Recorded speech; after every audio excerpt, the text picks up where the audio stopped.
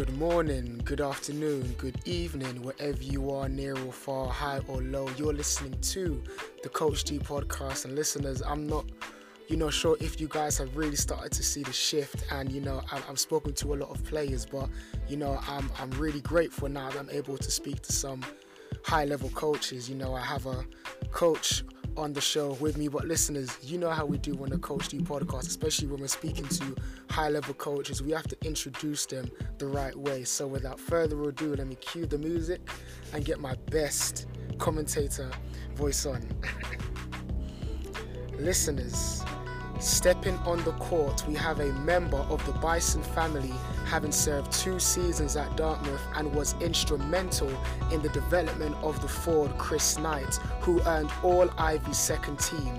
He was also a member of the Columbia Lions coaching staff, developing the forwards and the centers. He has served as a recruiting coordinator, scheduling coordinator, player development for practices, as well as film breakdowns and scouting reports. Listeners, I'm excited and humbled. Stepping on the court, listeners, please give a warm welcome to Coach Steve. Oh, thank you so much, Demetrius. That music's bringing me back to my, NBA on NBC Saturdays, man. Watching there we go. Michael Jordan lace him up and get after it. So I appreciate that. Of course. And Coach, like I said again, just really appreciate your time, during this time of year. And before we even get started, Coach, talk to me. I mean, we're technically in the 4th quarter of 2021. So how's your physical and how is your mental right now? Pretty good. It's my first year here at Howard, so I'm observing a lot and learning a ton, which is helpful. Last year in the Ivy League, unfortunately, in my final year at Dartmouth, we didn't have a season.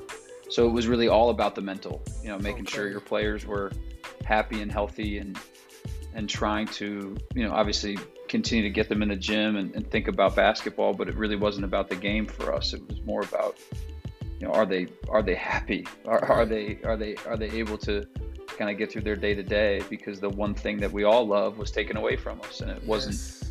It wasn't our choice, but we understood it, and that was where the focus was. So I think professionally, that's led me to do a lot more thinking about that and making sure players are far more connected mentally than I think probably coaches that when I was in college and high school were thinking about. Right? It's just not something that was talked about as much. So that's true.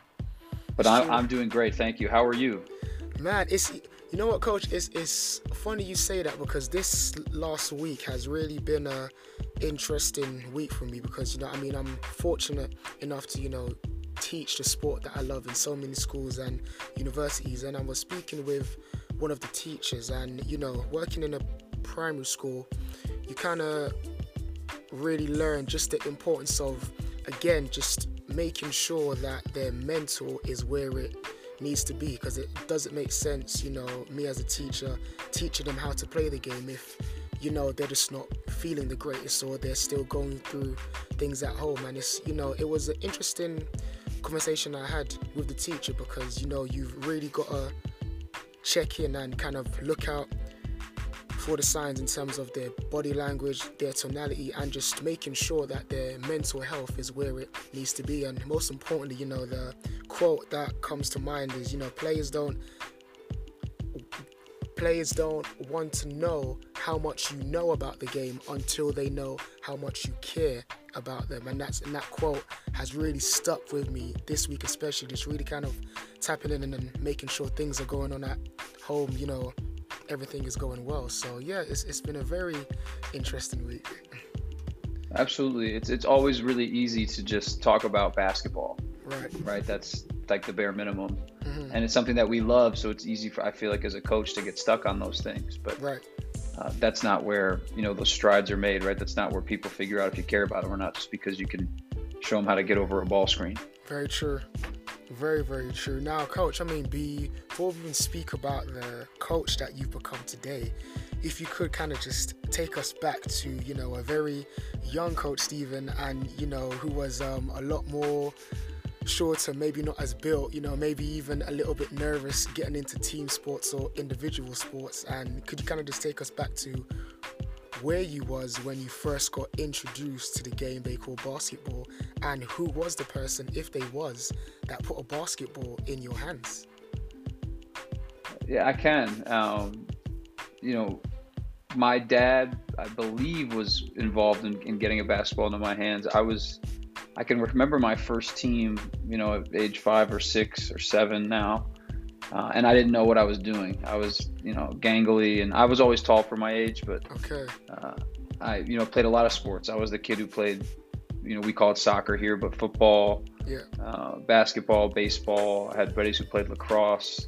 There were so many sports going on around me at the time that it was just, when I was a little kid, anything that had a ball, a bat, something I could hit or throw. Nice. I was all in every time. Okay.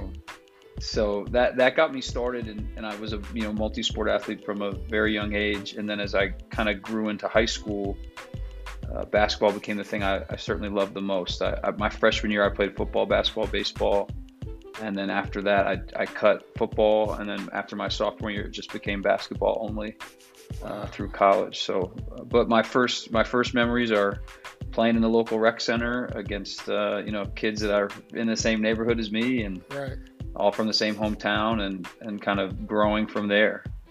So it was our dad's coaching. It wasn't very high level in terms of thought. It was more just get out there, run around, and have a good time. But it definitely left an impression on me, and it's definitely where I got my start for sure. I can thank everything to that league. Would you say you had benefits of, because you played so many different sports, you're working on hand coordination, you're working on balance, agility, change of direction, being able to slow down and stop. Like when you specified into basketball, some of those things that you learned playing, football or lacrosse or doing athletics, did you find yourself a lot more coordinated, or you had a bit of an advantage coming from doing multi-sports before? A little bit, yeah. I think it helped me learn how to play within a team. Okay. I was never an elite athlete, so right. I was never the fastest. I never, jumped the highest. So a lot of what I had to do was learn the game very quickly, and where people need to be, and how to play and communicate. Right. So whether that was, on the baseball field, kind of just getting myself in good positioning, or, again, hand-eye wasn't the greatest, but I could see pitches, and I was just trying to hit for average. I wasn't a power hitter. Or, in basketball, I was the quarterback on the defense. Okay. I'll never forget my first, time I realized you could do something other than score the ball and be effective. I was playing a kid who was a year older than me, and the coach just told me my goal for the game was just to guard him and shut him down. And that's what I did. And I was nice. Like, oh, there's a role for everybody, right. Regardless of your level of athleticism or your skill level. You can carve out a role on a team if you just do some of the simple things that everybody doesn't always want to do, or aren't always glamorous to do. Right. Okay. I'm starting to paint the picture now. So Coach Stephen was that lockdown defender. Okay, I like it. Lockdown is a center. So I don't know. I was a dinosaur. They didn't let us shoot threes or dribble the ball. So I was one of the last kind of true centers, and I only grew to be 6'7", so that stifled my longer career. But as a youngster, I was a pretty good defender as a big guy. Yeah, absolutely. Okay, nice. And just in terms of, if you had to describe, what's the basketball culture like where you was growing up, for those who might not know, how would you describe the basketball scene over there? I grew up in a small town in Connecticut, and the tri-state area with New York and New Jersey always has strong basketball players. Okay. I think it's and we all steal that from New York City, right? Because obviously New York City has a incredible concentration of talent. But I was very lucky because a kid who was 2 years older than me, his father started a travel club for our town. So then we would start going around and playing all the best teams from other towns. Okay. And that had us traveling all around the state. I grew up 20 minutes from New Haven, which is a relatively big city in Connecticut. And then we'd go up to play in Waterbury and Hartford and just travel the state playing other really good teams. And that exposed me and my teammates to really good and better basketball than we would get playing against each other every day.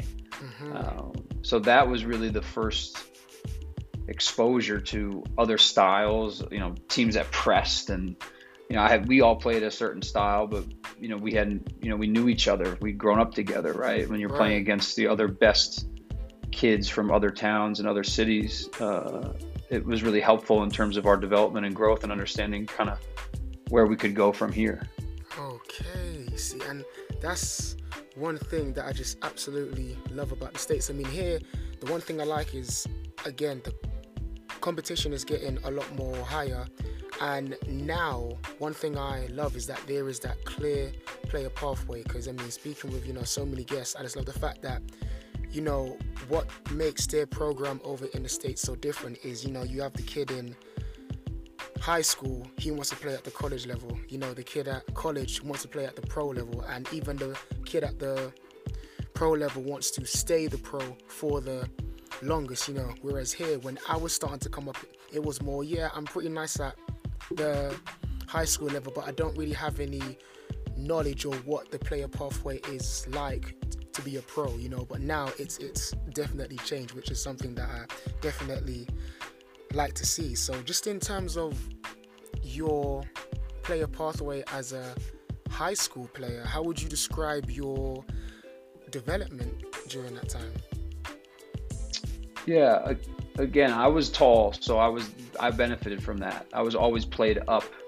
As a freshman, I was playing JV as well as sitting on the varsity bench and practicing with those guys, so getting an opportunity to get beat up a little bit. I was skinny, kind of wasn't introduced to the weight room until college. So my dad didn't play. I didn't really have anybody in my family that was former athlete, so I didn't have a ton of internal guidance in the home as to how to prepare. It was all kind of self-taught, or I just liked being in the gym with my teammates. So it was, a lot of self-practice. Right. And I wouldn't call myself a great high school basketball player. What I was a great communicator. I would talk to my teammates on the floor. I was always vocal, pointing, and again, trying to quarterback the defense, because that's where I thought I actually could contribute every time, every possession down the floor. And then offensively, it was more just getting in where I fit in. So setting screens and a couple jump hooks here or there, a couple free throws, and play from there. And then, my sophomore year, I started playing AAU with a local collection of players from kind of all over the state, but mostly from our area. And that exposed me again. We started traveling around the country. Back then, tournaments could be hosted at Division I universities. So there was always a big one down at Hofstra in Long Island, University of Maryland.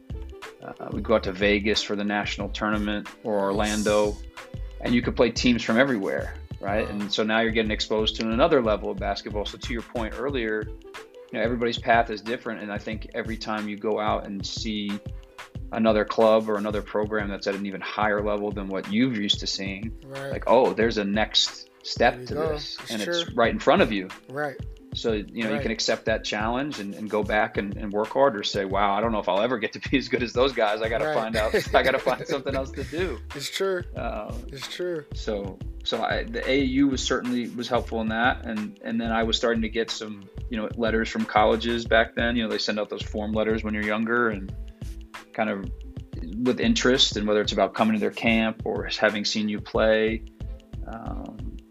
they would evaluate you and say, yeah, you're on our radar. And that encouraged me. It encouraged me to keep playing. And I was getting interest from schools that I liked. And early on, that was Division I. And I ended up kind of becoming more of a Division III player. But that was the stuff that encouraged me to keep playing, was just seeing other really good players and thinking, wow, I hope I can get that good at someday.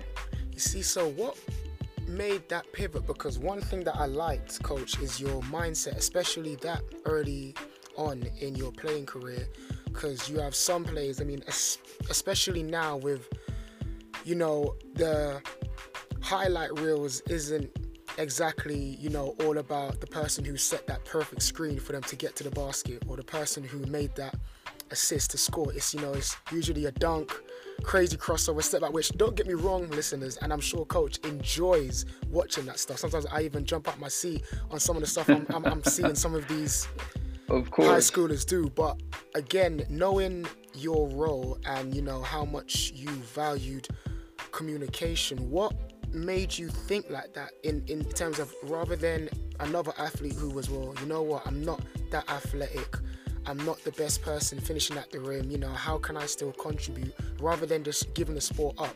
What made you pivot and still think, well, I know that I can still contribute in this way? You know, I don't know if it was conscious back then, right? As a 7th grader into 9th grade and 8th grade, 10th grade, you know, through high school. I don't know if I thought that way, but I just understood that early on that I was not the best. Like, I wasn't the most gifted because I was playing with guys who were more gifted than me. So it would be, you know, selfish of me to think that I should be getting the ball more when they're clearly better. Right.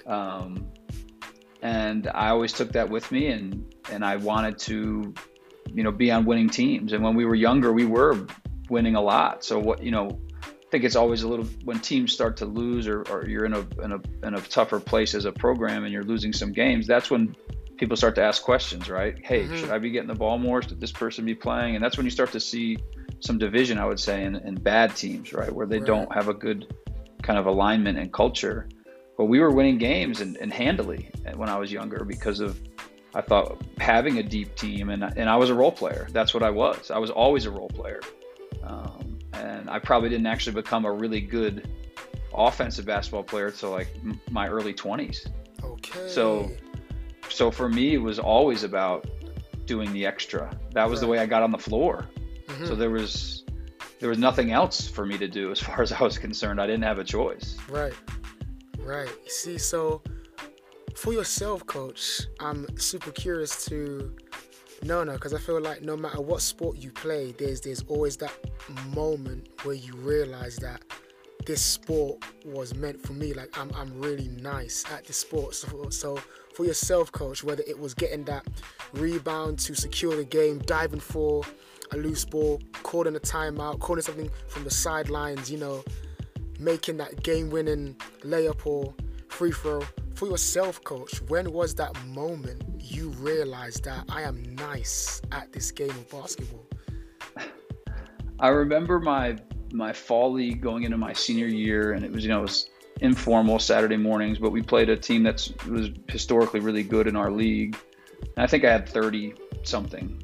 And played really well. And I had never done that before. I'll be honest. And I was a fall league game, so it wasn't like, you know, people were, but it was incredible. Like, I was hitting shots and moving really well. And the game was, I think people always say when you get better, right, the game slows down. The game was really slow that day for me. It was like, I could see everything, and I was like, oh, this is what really good players must feel like all the time, you know, like, yes, sir. This has to be what they're always feeling. And wow, this is amazing. You know, every time it left my hand, it just felt good. And I just felt like I could see things ahead of time. And I think that encouraged me. And then, you know, as I got older, I just think I would have those days, whether it would be in practice or a game, where that feeling would come back, and it's addicting, right? You want to find 100%, it again.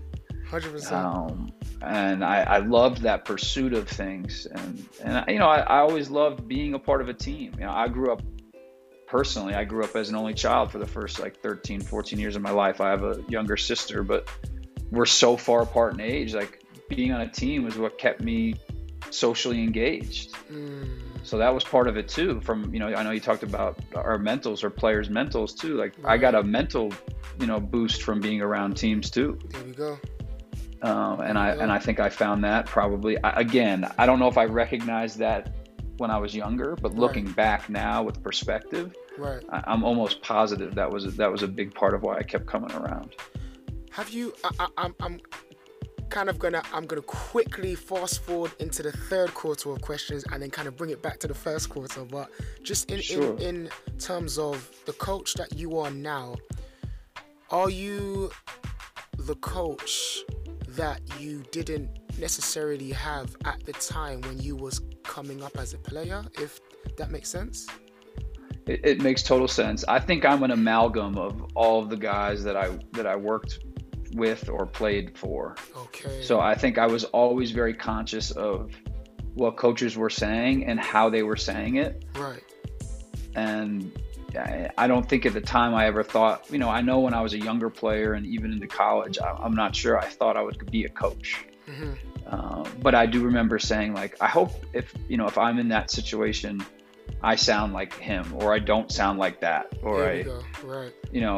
I think that's how I've always learned is by observing and by no means, criticizing the way other people do it. Right. There's a ton of different ways to coach sport. 100%. And there's so many different philosophies, and there's offensive styles, defensive styles. So and all of them can be successful if it's the right person with the right people. And but I always kind of took bits and pieces of the people I played for or worked with, and thought, I'd like to be a little more like this, or I don't think I can, I can't express myself that way and get across what I'm trying to say.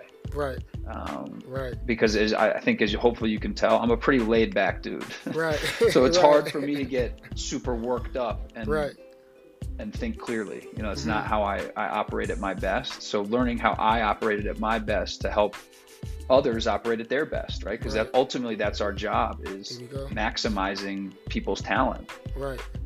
100%. So in order for me to do that effectively, I think I have to be able to know what my best version of myself is when I'm a coach. Right. And just in terms of I kind of want to get your take on making that transition from high school to college, because you kind of go from a point where you kind of start to get comfortable playing at the high school level, and it's kind of like when I kind of reflect on my transition, playing for the high school team to shout out to the Camden Panthers men's team. There you go. I remember my first game, coach, playing for the Camden men's team, and bear in mind I was playing up. Like I think I was maybe 18 or 19 at the time, and I'm playing against grown men. But fortunately for me, they knew that in trainings I could shoot threes. I couldn't drive to save my life, coach. I'm gonna be honest there. Listeners know this too.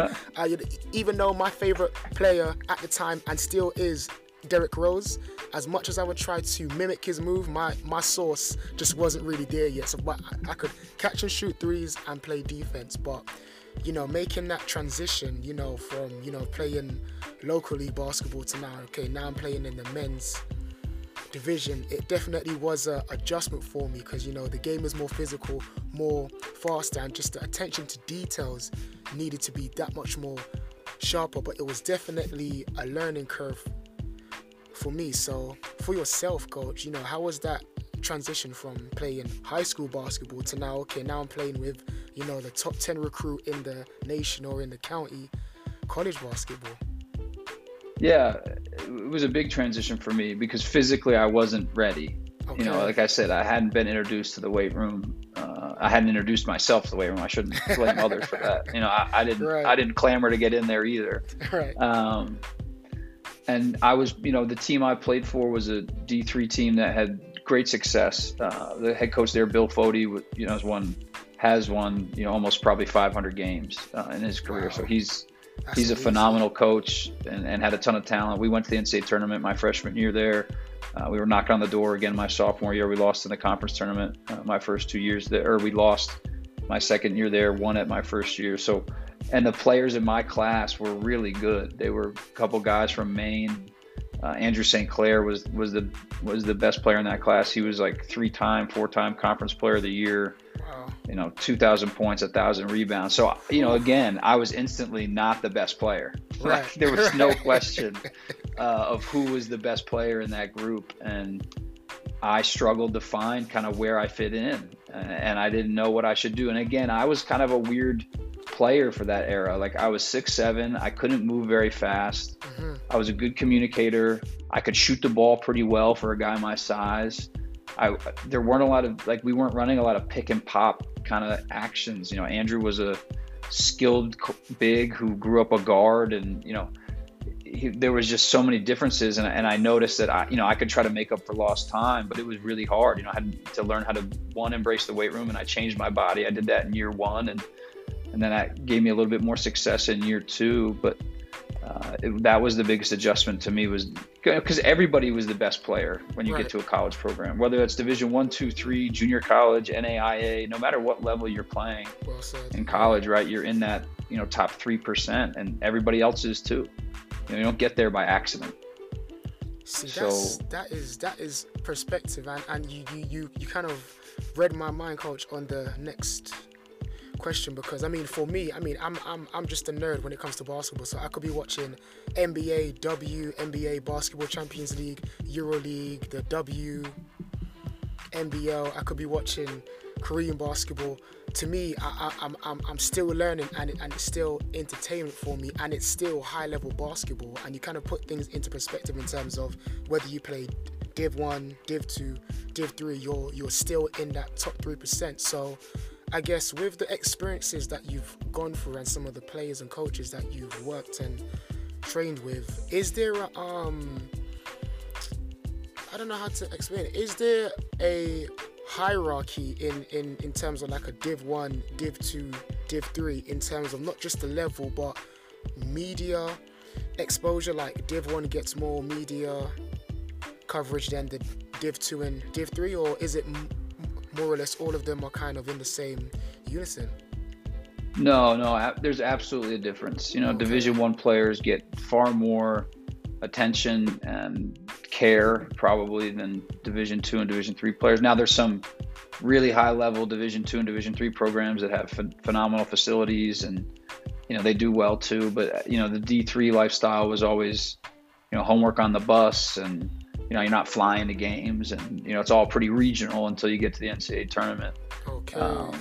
Division 2 is a little bit higher profile, and those guys might travel during the year to play some more high level teams across the country, but again it maintains a pretty regional. And then even in Division 1 there's some stratification, right, from low major to mid major to high major, right? And high major teams will play low major teams, and everyone in the gym is expecting that high major team to win, right? Yet there's plenty of low major teams that if you catch them on the right day, or they catch the high major team on the wrong day, it's an easy win. And you're seeing it this year. There's been a lot of upsets, quote unquote upsets in Division 1, but it's really been, there's really good teams all over the place, and there's really good basketball. Basketball is better today than it's ever been, right? That's just the way the world works. Things get better. They don't get worse. We haven't devolved.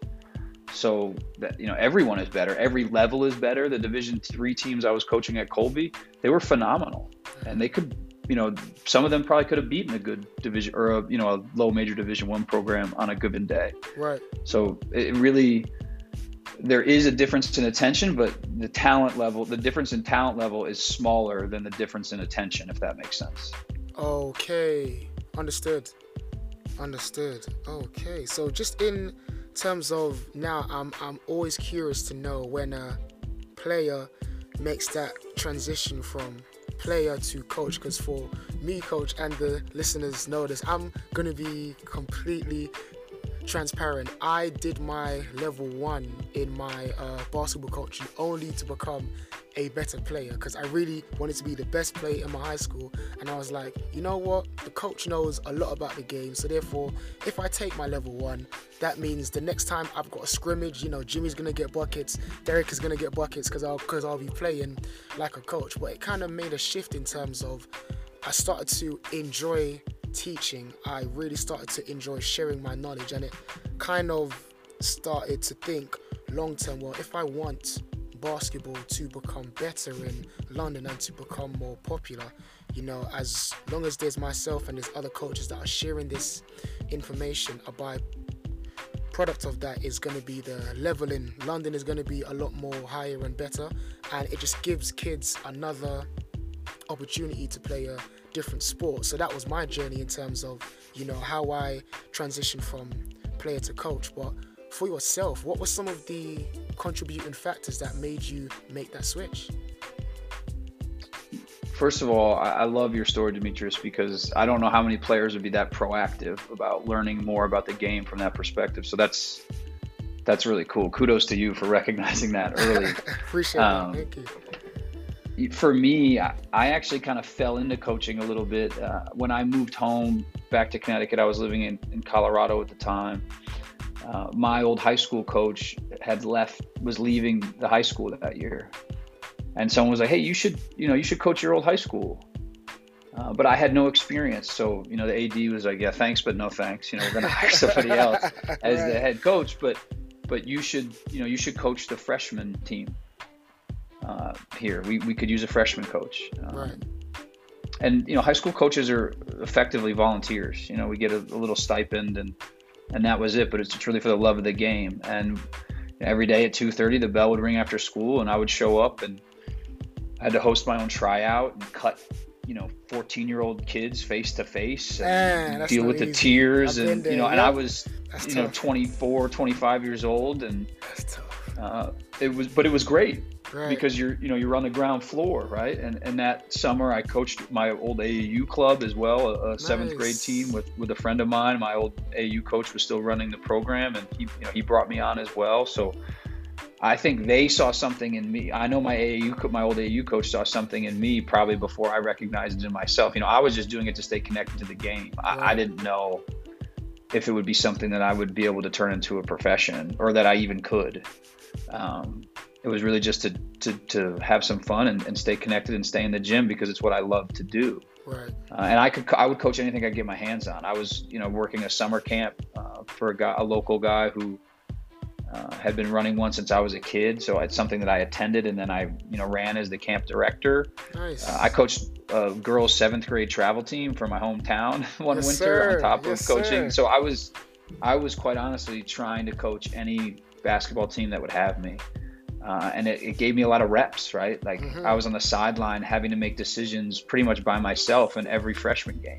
Wow. Every AAU game, all those girls' 7th grade travel teams. I didn't have assistant coaches really. Right. I'd have some help from time to time with the book, or a parent sitting on the bench to just kind of, make sure everything was going okay. But right. For the most part, it was me, watching it all and playing through all these scenarios. And I think it gave me a lot of confidence as I tried to get into the college game, that I kind of already knew what my style and demeanor would be if I were ever lucky enough to become a head coach. But I had never really been a great assistant coach yet, because I didn't have to do that part.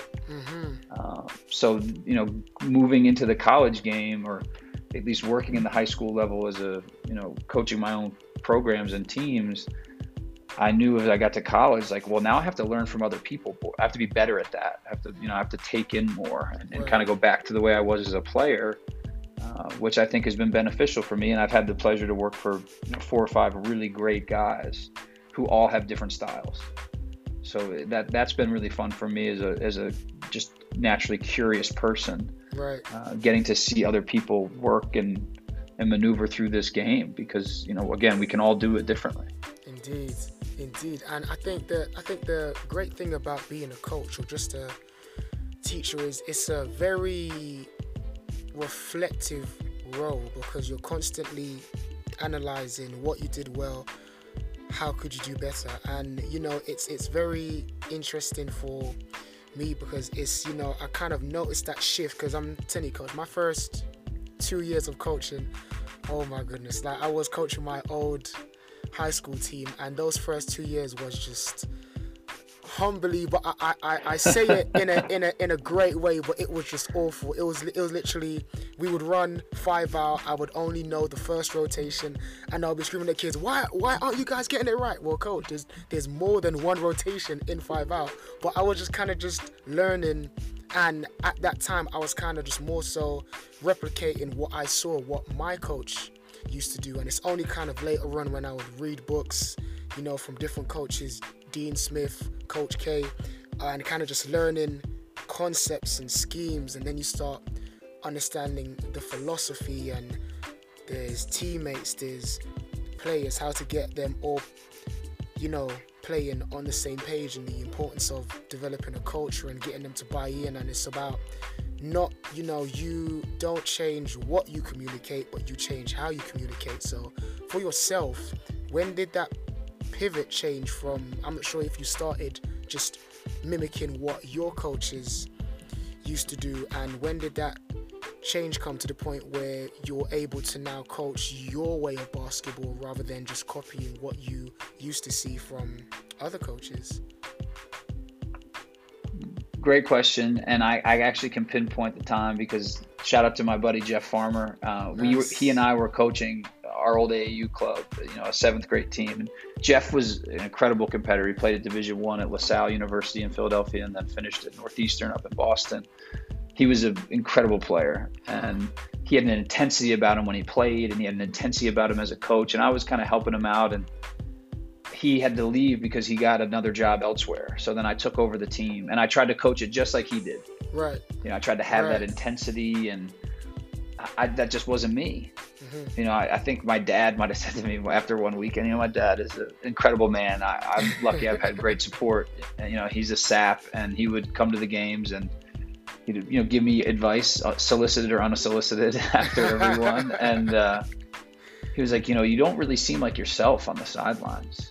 And I was like, yeah, I don't feel like myself. That doesn't feel right. And then I got lucky. Like I said, I had to do it all on my own. And because we had limited practice time, I couldn't design amazing plays. Right. We had to learn how to play together. Right. So I became a guy who was like, okay, our teams have to be in shape. Our teams have to communicate, and our teams have to be able to make shots, and they have to learn how to play together. So those are the 4 things I'm trying to accomplish every practice. It was not about the X's and O's at all. And yes, I got to pick my teams, but every year was a new group of kids. As a freshman coach, you're getting a whole new class of kids who have actually played together in youth systems way more than I know. Right. They have a better familiarity with each other than I do with any of them. Right. So if anything, I should be defaulting to what they know how to do. Mm-hmm. And I think that was a really important lesson for me as a coach, because I think personally, basketball is always a lot more fun when it's not designed. I like how you put that. Yep. I agree. Like when you 100%. see players just playing 100%. naturally, right? Isn't that why everyone loves the Golden State Warriors? Yes. Because it just looks like they're having poetry. fun out there and moving the ball, and like, who wouldn't want to play that way? 100%. It's incredible. Right. Oh man, that is a great point, Coach. Because I think that's what makes, again, I think the Golden State, to me, I was, because the one thing I do is, if I'm watching a game, whether it's college basketball, NBA, WNBA, I've got a app called the Head Coach app, and I'm able to draw up plays. So offensively, defensively, some of the schemes that they was running, Coach, was just absolutely amazing. So I was drawing up in my book, and I just give it to the teams that I know is able to execute. But again, just kind of bringing it back to what you were saying, when the plays aren't a play, everyone is just going off reads and making backdoor cuts and making skip pass and things like that. It's absolutely beautiful to watch. Absolutely. I think so too. And Demetrius, to your point, like, we know that there's work that goes into that, right? That they are executing concepts and philosophies. But I think that's the way I personally love to coach, is thinking about concepts and then letting them play with it. Like, okay, this is what we're trying to do. Yes, we're in 5 out, and this player is a better shooter than this player. So if you're on the same side, maybe you should be screening for him. Right.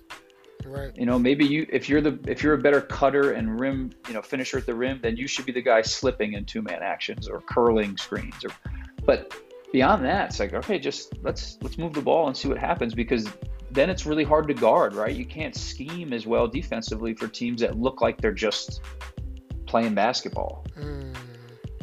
That's true. That is true. And just in terms of, again, I think it's very key, because kind of, using what we were speaking about as an example, a fan or a spectator will look at the Golden State Warriors or Brooklyn Nets, or I'm going to do a shameless plug, my Chicago Bulls, who are looking amazing this season. But just in terms of... They really are. They look great. I'm a league pass junkie, so they've been fun to watch. Yeah. And, people kind of look at Zach making that game-winning shot, or Dame making a shot from the half, and they think, that is absolutely amazing, but they don't realize the work ethic and the foundation that they built just to get to that moment and that point. So for yourself, Coach, being a former college player, being a college coach now at the high level, what would you say is the unseen grind of a college athlete and a college coach? First of all, I think we're all lucky that we're involved in a sport, right? Like Right. people do this for fun. You know, Right. you go out to the local parks and all people do is take a basketball out and find their friends or strangers and they'll go play this game. So Sure. the first and foremost, I think we're lucky to be able to do that. But I guess the unseen part of it is, you know, just I think fans in particular, especially when you watch professionals, they expect them to make every shot. They expect them to make every pass and not turn the ball over and not blow a defensive assignment. Or so I think when you see that happen as a fan, you're like, well, are they even practicing? Like, how do you mess that up? And it's like, Right. well, that was one of 700 screens that day, and you know what? They went 698 for 700. That's a pretty nice batting Yeah. average. True. But everyone's going to True. see the two that they messed up Right. because, you know, it led to the game-winning basket or led. So I think, you know, what college programs and pros, you know, hopefully what their, you know, work ethic and their grind and their, you know, attention to detail provides is just like that they can't take any opportunity for granted. Mm-hmm. Because, you know, you never know what possession is going to determine the game, right? It always looks like you said, you know, Zach LaVine hitting a game-winning shot or Dame, and it all came down to that one possession. Well, there was 120 of them before that, and they all mattered. There we go. And I think it's the guys who figure that out on the floor that make it through, and then, you know, the guys who can figure that out and then also continue to develop at a high level on their own or with their trainers or with the programs or the clubs that develop players individually better. I think those are the teams that you see have staying power because they know how to win. Their players don't take anything for granted, and they also get a lot better. Right. Right. And just kind of making a pivot into, you know, you coaching at the college level now, because I mean the college season is no joke, listeners. I mean, just, you know, sometimes you might have back-to-back games, you're going to a tournament, you need to do scout reports, film breakdowns, you know, just, you know, understanding the attention to detail, KYP, knowing your personnel. So day to day, practice to practice, camp to camp, off season, during the season, coach, how do you know, have efficient practices during the season?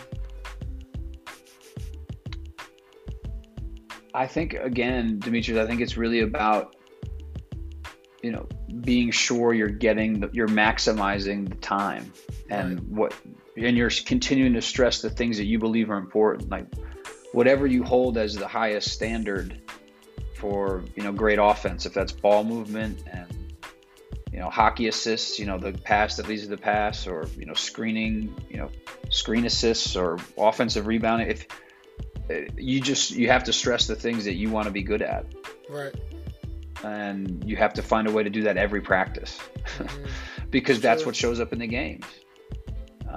So you can talk about all these other things, or, hey, we want to be a team that does 800 things well. Well, guess what? You can't practice 800 things in practice, because we only get 4 hours a day in season. And these guys have other parts of their lives that I think don't always get talked about. Like, they got to go to school, they got to do their work. They got to recover. You know, basketball is another, you know, on top of being a regular student, that's a full-time job. Very true.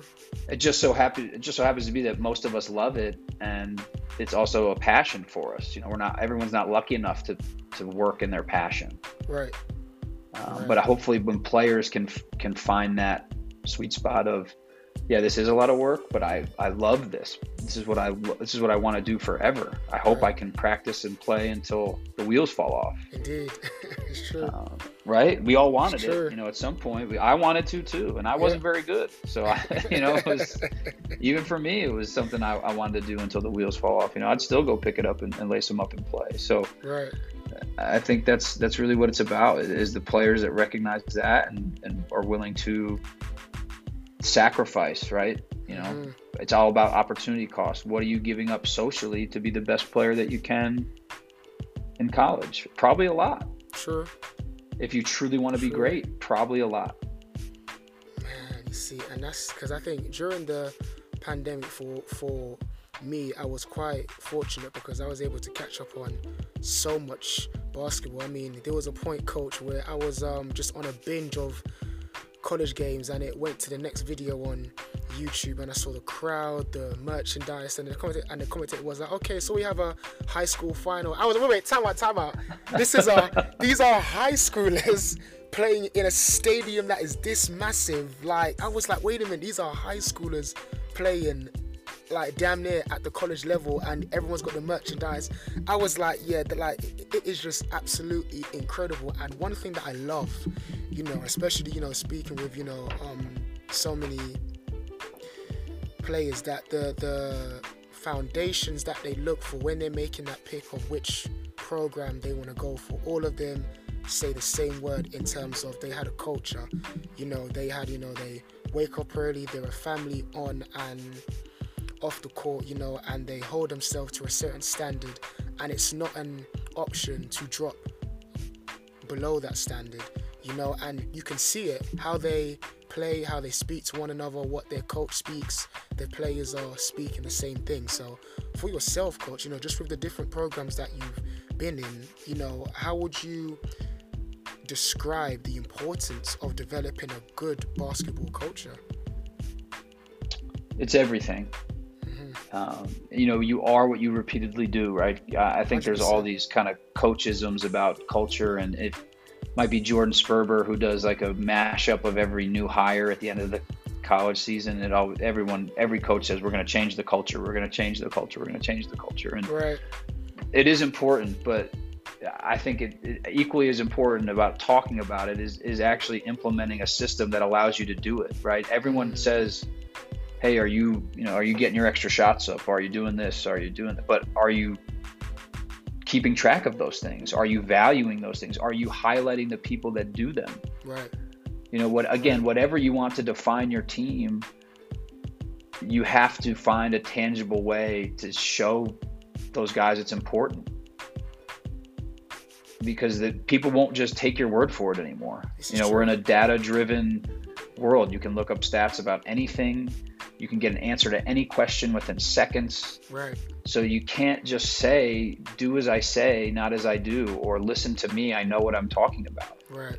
It doesn't stick as well as listen to me, let me show you, let's talk about it, here's you doing it, let's try it again. Mm-hmm. Whatever the learning process is for these guys, you have to find multiple ways to do it. And I think the best cultures that I've been a part of and been around and witnessed from afar, they've mastered how to show everyone what they want. Right. And that might be different. Like, you might learn, Demetrius, completely different than I learned. Maybe you learn better on the whiteboard. Right. So okay, Demetrius, come in for 15 minutes today every day, and let's draw up some quick hitters and some of the stuff that you've been struggling with, or the plays that are you need to execute better, or whatever. And hey, Steve, you learn better on video. Sit down with me 10 minutes before practice. But you have to be available. I think that's the thing too that I've learned. The best cultures have had the probably the highest level of availability. That means coaches being available to talk and work with players, and also players having a willingness to be available to their coaches. That's true. And not wanting to just shut them off and only listen to them when it's time for practice. And we are a family, and families fight too. It's like, well said. It's said. Like family. Just because you're a family doesn't mean everything goes well all the time. That's actually. That's so true. It won't go well all the time. I think that's why family is a really appropriate word. I don't know if people always describe families that way in their press conferences or when they're talking about it, but families fight. Yep. 100%. And that's okay. Especially if we're all understand that we're trying to get to the same place. And, great cultures to me, again, the ones I've been around and the ones I've observed, always get everyone there together, but they may have to do it through different avenues. Right.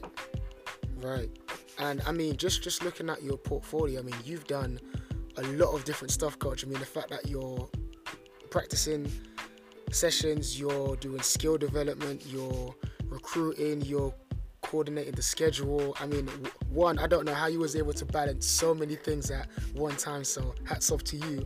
But the thank you. Second thing is just in terms of skill development, how do you, especially at the college level, how do you plan those sessions, and how do you approach developing the skill of some of these college players? I think in season versus out of season skill development is a little bit different. But first of all, shout outs to Ty Thornton, our director of player development and Shout out. assistant coach at Howard. He has done a phenomenal job. He's been here all 3 years. I've just gotten here for 1 year, and he's been a key in the development of a lot of the players that are here at Howard. So he deserves a ton of credit. For me, it's always been about not limiting, but understanding. So, hey, right now your role might be pick and roll big and, finishing inside and, maybe catching at the elbow and making decisions. Maybe that's what you're asked to do on the floor. So those are the things we're going to work on the most. Right. But I don't want to limit you to those things. So we're going to do the other stuff in private and we're going to put in the work. But maybe we're not showing the world that stuff in a game yet.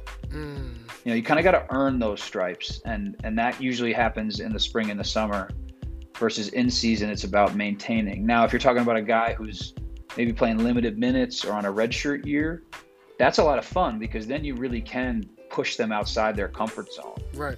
And play them all over the floor and allow them to make a million mistakes. And historically, in my opinion, the best player development people have always allowed guys to fail.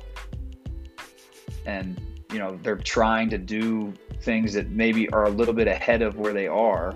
And that doesn't mean that they're neglecting the things they're good at. They're still going to keep their act sharp, so to speak. But they're not just settling on those three things. Now, when you get to the professional level and you're supposed to be a knockdown shooter, you better be sure you stay a knockdown shooter, right? You can't all of a sudden want to become a point guard. Like, if that's what they're paying you to do, that's what they're paying you to do. Right. But that doesn't mean you should discontinue trying to evolve as a basketball player or getting every ounce of what you can out of what you already do really well. So it's about mastering something new or maintaining a high level of something that you already do. I think the best player development folks find a way to do both. Right. Understood. And just in terms of, when you was breaking down film, kind of a two-part question. When you're breaking down your own film, what are some of the categories that you're putting those clips in?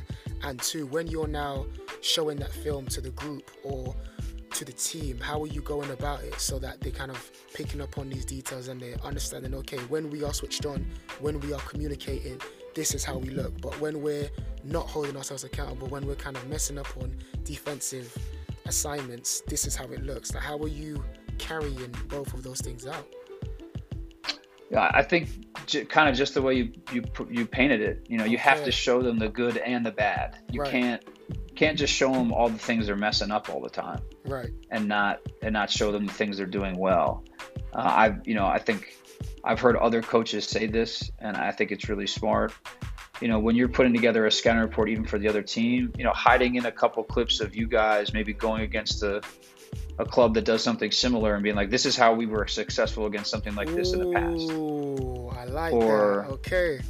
On a day that maybe you don't have a scout, but you want to get some film in, like, hey, here are our best 6 clips on ball movement from practice yesterday. Or, in our last game, this is who we can be at our best.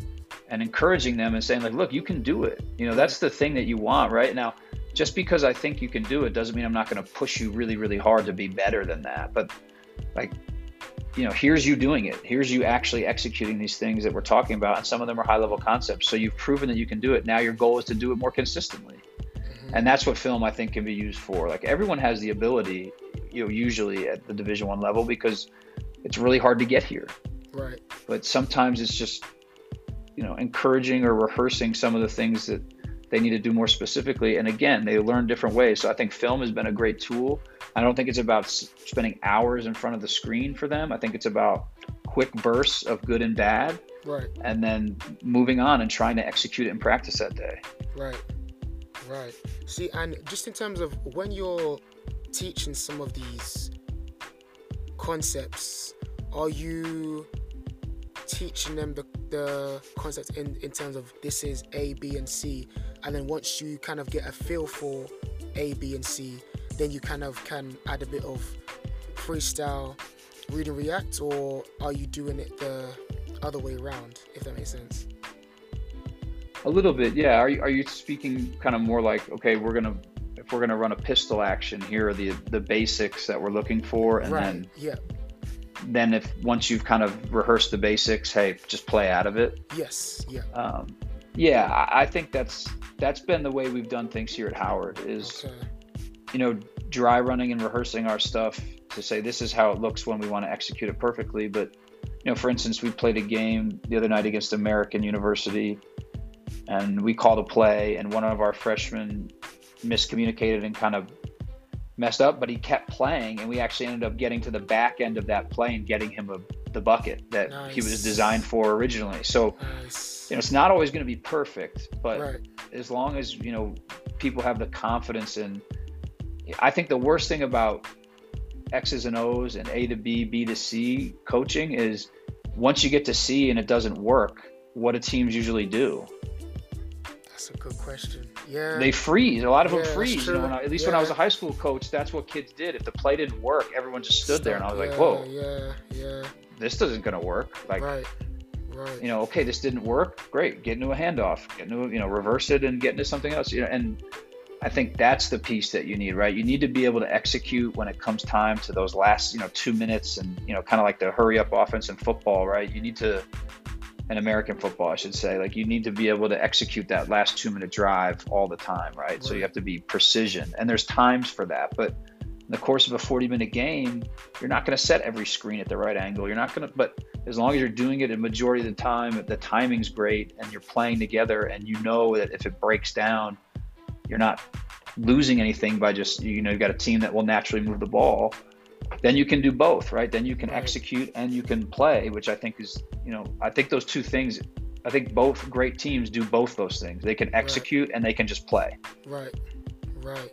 See, and you just kind of mentioned something that is really key, because there's kind of two sides to the coin, because I've kind of spoken with coaches, over here in London, and there's some who are kind of complaining that, a lot of these guys are great in the layup lines, or they can do the 2 against 0, 5 against 0, they can do all these athletic finishes, Euro step, their finish, but when you put them in a 5-on-5 setting where they have to play with other players, they have to now work on timing, spacing, when to make a backdoor cut, how to read this coverage there, now in the zone, so how can we sweep the ball to the weak side, attacking the gaps, they kind of freeze. So for you as a coach, especially at the college level, how do you implement certain concepts, but kind of how to play the game from the shoulders up, kind of developing that basketball IQ?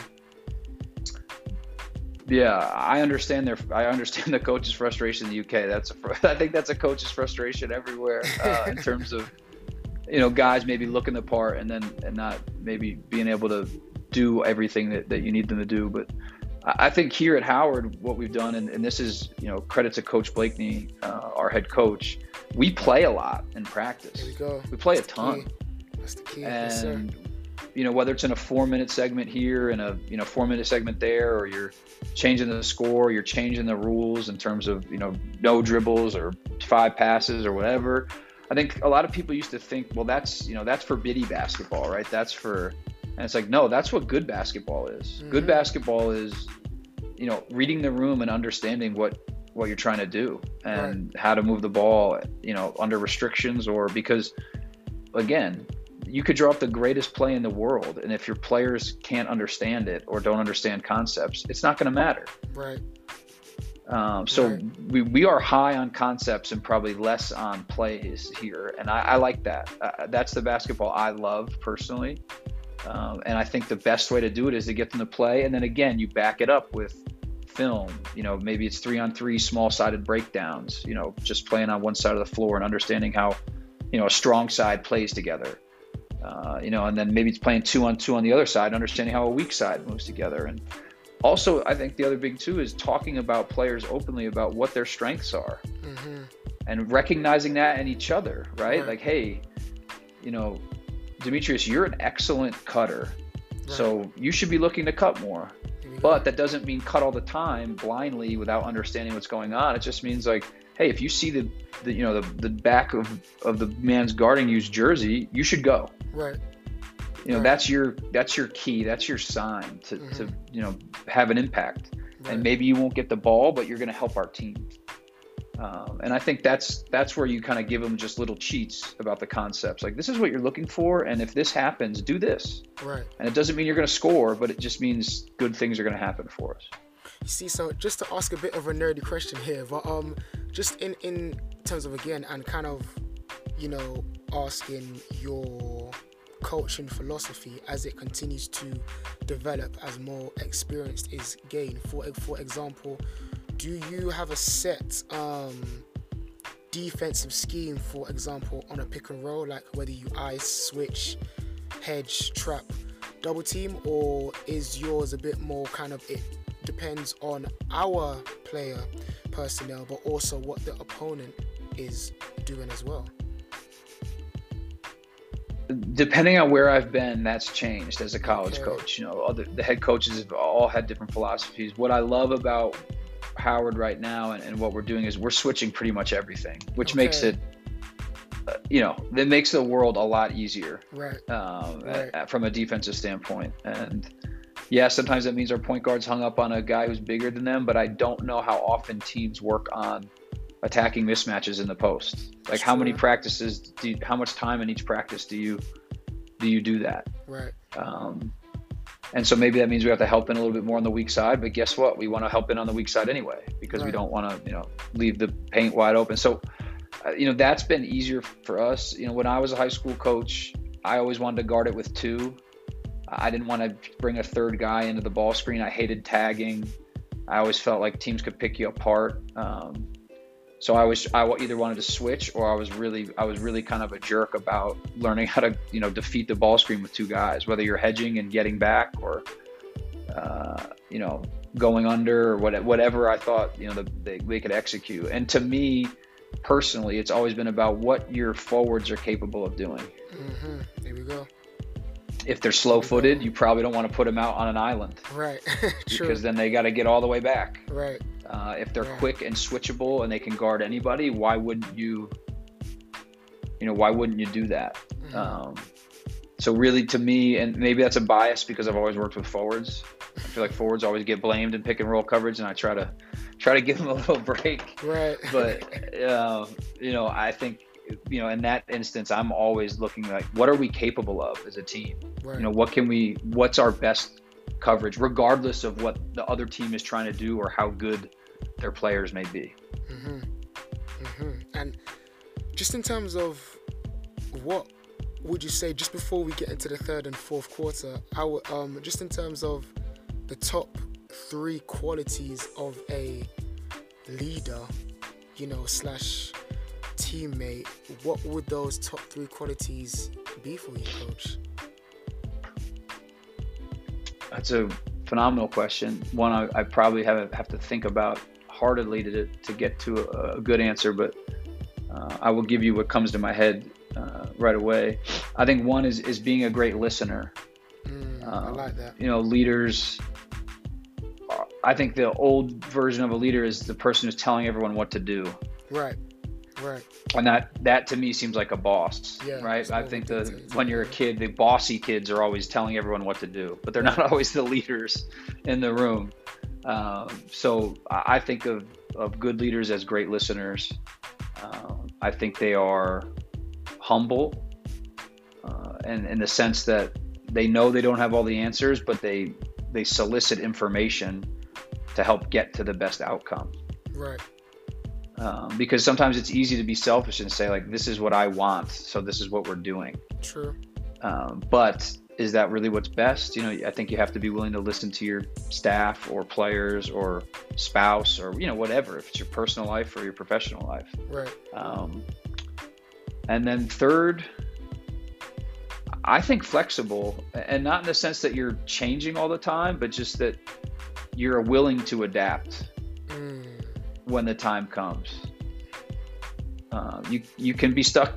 I think being stuck in your ways is becoming a really negative part of potentially coaching. And as you see a change here, like, people are always willing to point out that kids are different. Right. Well, of course kids are different. The world is different, right? You're growing up in a different world than you and I did. Very true. So they should be different. Right. So why shouldn't we be different in what we're doing than what our predecessors were? Right. Right. And I think that's something that we lose focus on sometimes. See, so just on that note, how has your coaching philosophy changed in terms of, was there like a old concept that you used to believe in, and now that you're kind of coaching at the high level and you're being exposed to different schemes and different concepts, you've kind of learned a new concept that's much more efficient? So has your philosophy changed in any certain ways? A little bit. I used to be a zone hater. I hated zone. I hated it. Interesting. And I learned, actually as an AAU coach, because we beat a team that was considerably more talented than us, playing zone and alternating between multiple zones that we hadn't really practiced, but just our guys did a phenomenal job. And that started to chip away at that. And then we played, at my first year at Dartmouth, we played Merrimack College. And shout out to Joe Gallo, who's the head coach there. He does a phenomenal job. Nice. And they play a zone that just wreaks havoc. I think I always used to think of zone as Syracuse, big, long players and sitting back and letting people hoist threes and just going and rebounding the ball. It always felt very lazy. Right. But if you watch 10 minutes of a Merrimack basketball game, that is the opposite of what their zone is. It's active and annoying and incredible. And it was really hard to solve and beat. They really mucked the game up in a great way. And so I've kind of rethought my stance on secondary defenses and the importance of that, excuse me. So I think that's probably the biggest leap I've made as a coach. Nice. So the next one I've got for you, Coach, is the top 3 things that every basketball player should have. Top 3 things every basketball player should have. And I'm assuming this is like personality traits or because I could tell you they should all be 6'8" with a 7-foot wingspan and great leaping ability or the ability to shoot the ball all over the place. Those would be my first 3 answers if I could design a basketball player. I think just in terms of skill set, I would say. Sure. I think in terms of skill set, the ability to guard multiple positions is an incredible advantage. That's huge. Right. And I think it's only becoming more coveted because of how great offensive players are getting. Right. So I would put that up there as probably number 1. I think 2 is IQ, and by IQ, I think it's just your ability to make decisions. And it's not even about making the perfect one every time. It's just about making good ones consistently. I think the best teams have, a really good handful of decision makers. For that third one, from a skill perspective, I'll say shooting because I like watching the ball go in. So let's Nice. let me get 1 in there. If I have a versatile, high IQ shooter that can defend multiple positions, I'll be happy if I have 5 of those on the floor at a time. So nice. let's go with those 3. Nice, understood. And the next one is, what would you say, Coach, is your top 3 plays that you love to run? Because the reason why I asked this is because there's 2 teams. One team, San Antonio Spurs, just seeing them play is just poetry in motion. And 2, there was a play, Coach, that I saw Golden State run, and I saw it for the first time. Shout out to my mentor, Coach Hugh Wilkinson. He showed me a play called the elevator door. And Coach, when I tell you, when I saw that play for the first time, to me, that changed the game. I was running that play. I was running that play on teams I had no business running that on because we had no shooters. But to me, it just looked so nice. Just seeing that door open and close where the defense they couldn't do anything. The shooter had all the time in the world to go and shoot the 3. That play right there was just absolutely beautiful. So for yourself, Coach, has there been any plays, that's really caught your eye or that you've been able to run that just, not only looks good, but it gets the rotations and it gets you a good look as well. Yeah, as a high school coach, I didn't run a lot of plays, so I can't say I was a wizard on the whiteboard by any stretch of the imagination. In college, three of the five programs I've worked for as a college coach all ran a similar offensive style. So the Princeton style with the big catching at the elbow. Yep. So that ends up being a little more continuity when you run it well, right? And it's read and react. And so I love that because I think it spaces the floor naturally really well.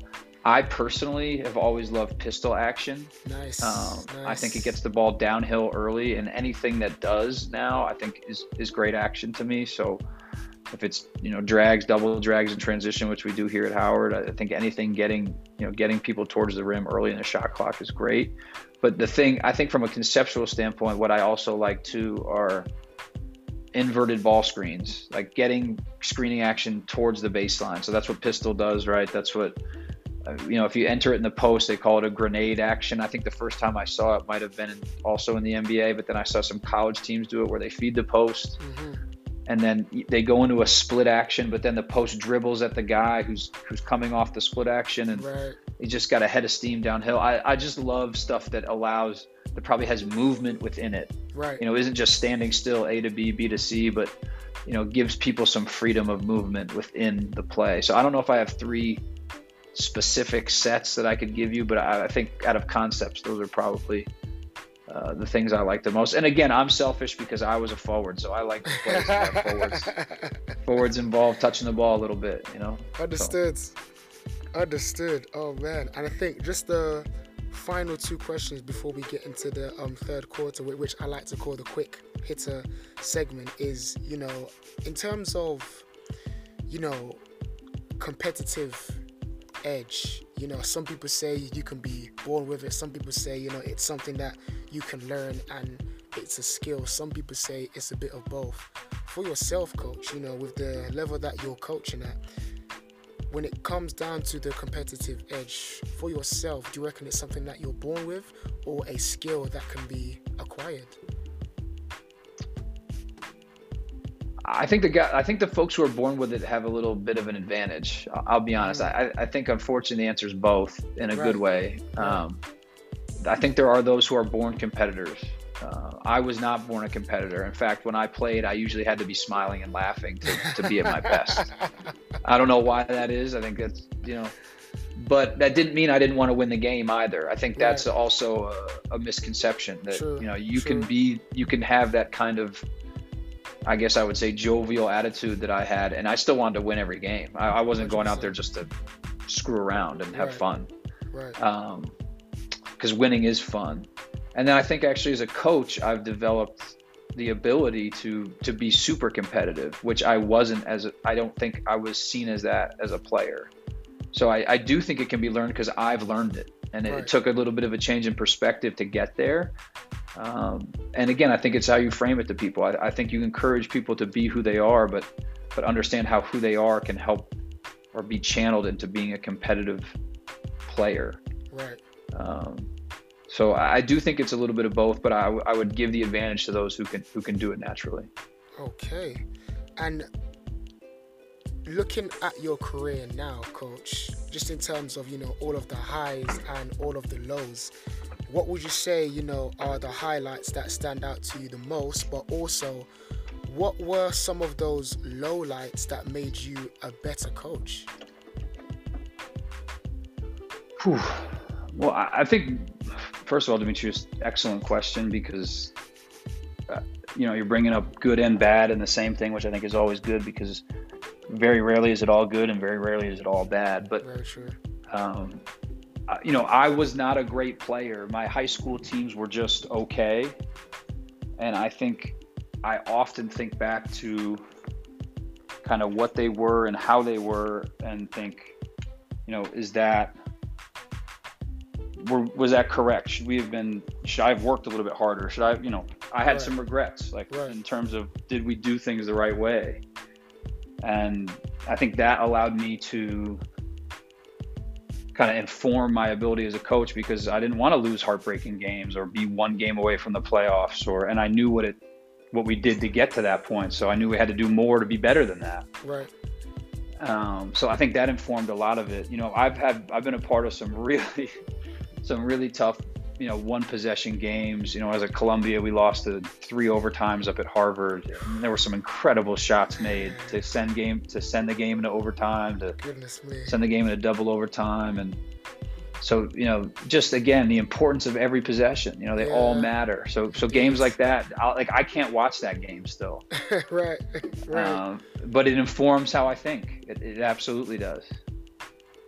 So I think those are the two things. My high school experience as a player has informed a lot of how I think as a coach. And then games that year at Columbia, we lost a ton of tight ones. We won one in Madison Square Garden too. I think that felt amazing. But that year we lost a triple overtime game. We lost at Rutgers in a really tight one that we had them on the ropes. And I think those all informed. Again, how important every single possession to me. We lost a heartbreaker to Fordham that year. Now we're going through that whole year. It's just you're opening up some old wounds. It was my first college scout. We're playing Fordham at Fordham, third day of an MTE, and we lose on a heartbreaker at the buzzer. It was just like, those inform you so much more. At least inform me. I shouldn't say you. I won't speak for everybody. They inform me so much more because you just think like, yeah, and that stinks, but we let it get to that point. So what can we do in the future to avoid getting there? There we go. I mean, Coach, seriously, I just, this was a couple weeks ago, coaching the University of the Arts men's team, and we was leading the whole game, Coach, and I called a timeout. This must have been just before halftime, and I was like, right, fellas, even though we are up, we need to stay switched on, because what I don't want it to be is a game where we bail them out with silly fouls, they go to the free throw line, and they capitalize from our mistakes. So we need to be switched on. Coach, what happens? We start making silly fouls, and we lose the game by 1. And when I tell you, Coach, all of us was going through it. And even for myself, Coach, I'm going to be transparent. I was absolutely livid at myself. And again, I was fortunately able to, the next session, again, just preach from the start the importance of, focusing on those small details, focusing on what you can control, and just reminding us of what is our culture, what is our basketball culture, what are the things that we stand by. Unfortunately, it was a learning curve for them, and we was able to move forward. But going through that moment, especially having said, guys, if we don't stay focused, this is what could happen. And the fact that it actually did happen, oh man, nobody could talk to me that evening, Coach. You don't love being right sometimes, you don't love being right. Well said. There we go. There we go. Oh my goodness. Now making a transition into the third quarter, which is the quick hitter segment, I'm just going to ask you some rapid fire questions, Coach, and see where you're at with them. So the first one I've got for you, Coach, is what would you say is a skill that is taught by many but only mastered by a few? A skill that is taught by many but only mastered by a few. In basketball, I would just say self-awareness. Just having that, I think a lot of people think they have it, and then they get to a point where it's gone. So I know it's not a skill, right, but I think it is a skill. In terms of how it translates into I know it's not teachable on the basketball court from hey, do a bunch of self-awareness drills, but I think it's so valuable. So I think from a mental standpoint, but then from maybe a physical skill perspective, I think a lot of people think they're good ball handlers because I see a lot of players willing to pound the air out of the ball, but I think it's really hard to be a really elite ball handler. Right. Understood. I like that. I like the self-awareness one as well, because I'm super curious now. Why do you mean that? Again, I think it's just about it's an understanding of, maybe the self-awareness allows for understanding of the greater good sometimes, and kind of you're not focused on the immediate, hey, I want this one thing right now, or I got the ball, I better do something with it. Maybe the best thing you can do is get rid of it. Right. And that sometimes feels like, hey, I'm being told not to do something. Well, no, you're being encouraged to do something else. There we go. And I think that takes self-awareness to not be offended by that. Understood. Next one, best piece of advice you ever received. Best piece of advice I've ever received. Oh man. Sound like Coach got a few. Yeah, well, and I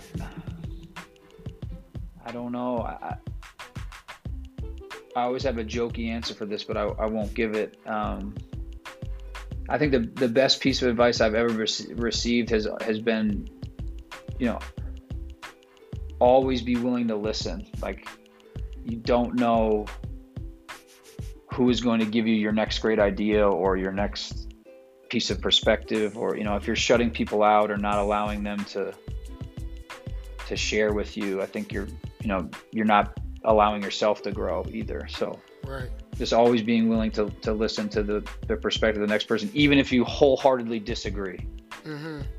I don't think you should turn things off, particularly in a thing that evolves like basketball. Right. Okay. We've got the last two before we get to the fourth quarter. Is, if it wasn't for basketball, I wouldn't have learned filling the blank about myself. I don't think I would have learned, about maybe the resilience that I'm capable of personally. Nice. Being a high school coach and, coaching a bunch of teams for very little compensation, then doing the same thing as a Division III assistant, and, going to, again, you read the bio early, it didn't add, laundry room attendant and bus driver and all the other things that you end up having to do, and hats that you have to wear. Right. I think you realize, I'll do a lot to allow myself to do this. And again, I've been lucky because I've had a lot of people in my corner to help me along the way. But resiliency. And I think I didn't think of myself as a resilient person prior to becoming a coach. There we go. And the final one, Coach, is, what would the title of your autobiography be? Well, I'm a child of divorce, so it would be Twice the Presents, because I had to go to, I used to get multiple holidays. So now that we're in the holiday season, I think I'd stick with Twice the Presents. Twice the Presents. I like that. Yeah. I like that. And the fourth quarter now, Coach, is what I do coming towards the end of the show is we have a little bit of fun with our guest. I will give you 10 seconds, Coach, and you need to name 5 things. So, for example, I might say, Coach, I'm going to give you 10 seconds to name 5 NBA teams, and when you hear the countdown, 10, 9, that's when you can just 8, start 7, listing them off. 6. Okay. Perfect. See, I wasn't sure if that was a confident okay or a let's do this okay. But we'll see. We'll see. I'm gonna try. I'll try not to get flustered. Oh, cool. Right. I'll start this one off nice and easy. So, Coach, you've got 10 seconds to name 5 NBA players. Michael Jordan, Kobe Bryant, 8, Hakeem Olajuwon, 7, Tim 6, Duncan, Vince 5, Carter. Easy, 4, buddy. 5 seconds left. Okay. Second one. 10 seconds to name 5 NBA teams. 10, 9, Celtics, 8, Knicks, 7, your Bulls, 6, 5, the Suns, 4, 3, the Trailblazers. There we go. Hey, you know what, listeners? I think I might give him a bonus 2 points because he mentioned my Bulls in there. I love that. I love that. Yeah, a little callback. Yeah, Okay, now these next two, Coach, in the past, some guests have kind of struggled a little bit, but seeing that you're a coach, hopefully you'll be able to get this one, because even though these names aren't mentioned that much unless they reach a certain point in the season or if they're in some hot water. So let's see how you handle this one. So 10 seconds, Coach, to name 5 NBA coaches. 10, 9, Steve 8, Kerr, Eric 7, Spoelstra, 6, Chauncey Billups, 4, 3, Phil Jackson, 2, Yep. Dwayne Casey. Nice. That was Yeah. clutch. Yes, sir. Yes, sir. Okay. Next one. 10 seconds to name 5 international players in the NBA. 10, 9, Manu Ginobili, 7, 6, Rudy Gobert, Yes, sir. 5, 4, Luka, Giannis, 2, 1. Peja. Ooh, I love it. That was I from the love it. crates. That was from the crates. Did I get that one in? I You know he's did. not a current player, but I'll take it. Okay. Final 3. 10 seconds, coach, to name 5 basketball movies. oh my goodness. 10, 9, Air Up There, 7, Nice. Air Bud, 6, Yep. 5, 4, Hoop Dreams, Here we go. 2, Love and Basketball, Yes, sir. Finding Forrester. I'm late, but Finding Forrester might count as a basketball. I'll take it. All I'll right, take it. fair. Okay. enough. And the last 2. See, now these last 2 really come down to personal preference. So I'm super curious to see your answers for these last 2. So 10 seconds, coach, to give me your top 5 players of all time. Like my favorite or just best players? It's going to be your personal favorite. Okay, my favorite 5. Okay. Yeah. 10, 9, LeBron, 7, Kevin Garnett, 6, 5, AI, 4, 3, Vince Carter, 2, and 1. Sean Kemp. Ooh, wait, okay. Time out. We need to talk about this. I like this. So you've kind of gone Sure. through a couple different areas. Just go through one by one, why they're there and just some of the things that they did that's, allowed you to put them in such high regard. Well, LeBron, I'll start with LeBron. I don't understand why everyone dislikes him. I mean, he's 6'8" as a point guard, and he's incredible. Yes.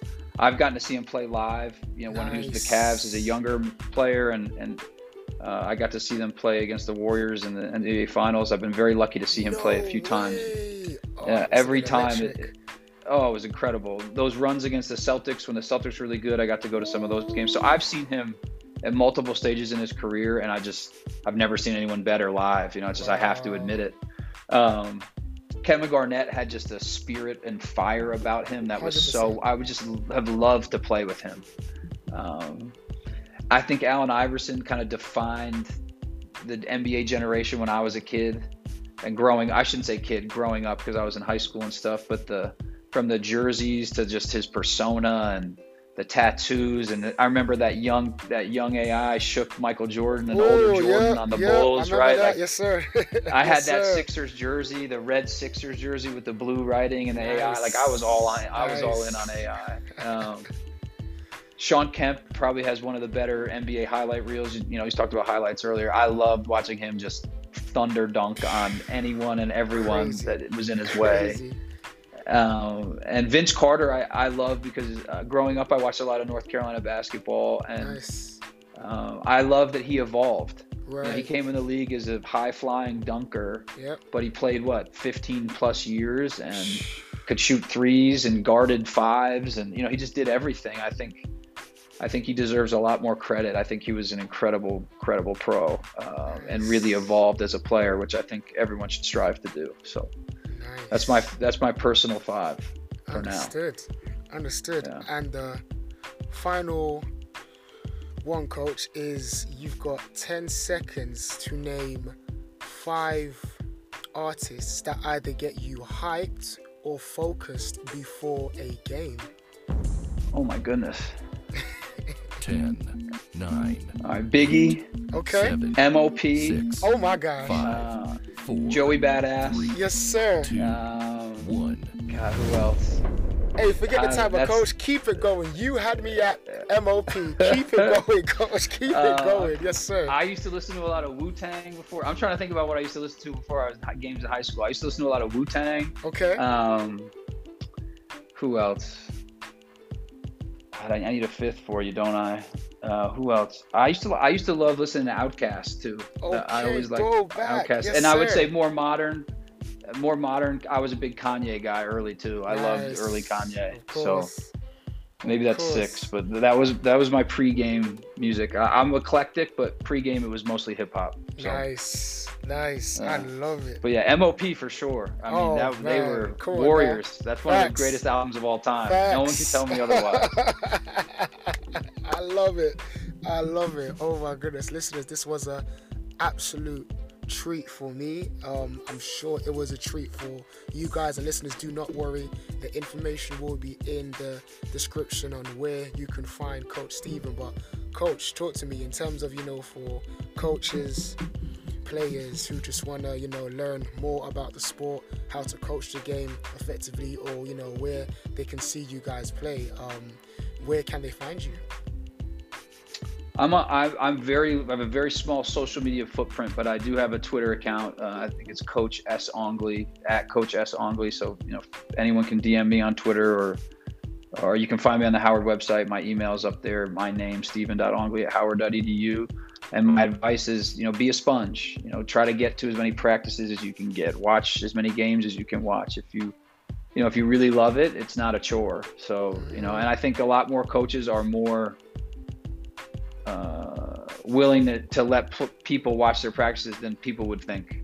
Right. You just have to kind of go. You'd be surprised. Like when I used to travel as a D3 coach, I would email all the Division I coaches I was in the area, and a lot of them would hit me back. Yeah, can you come right now? Like we're practicing in 20 minutes. There was no kind of.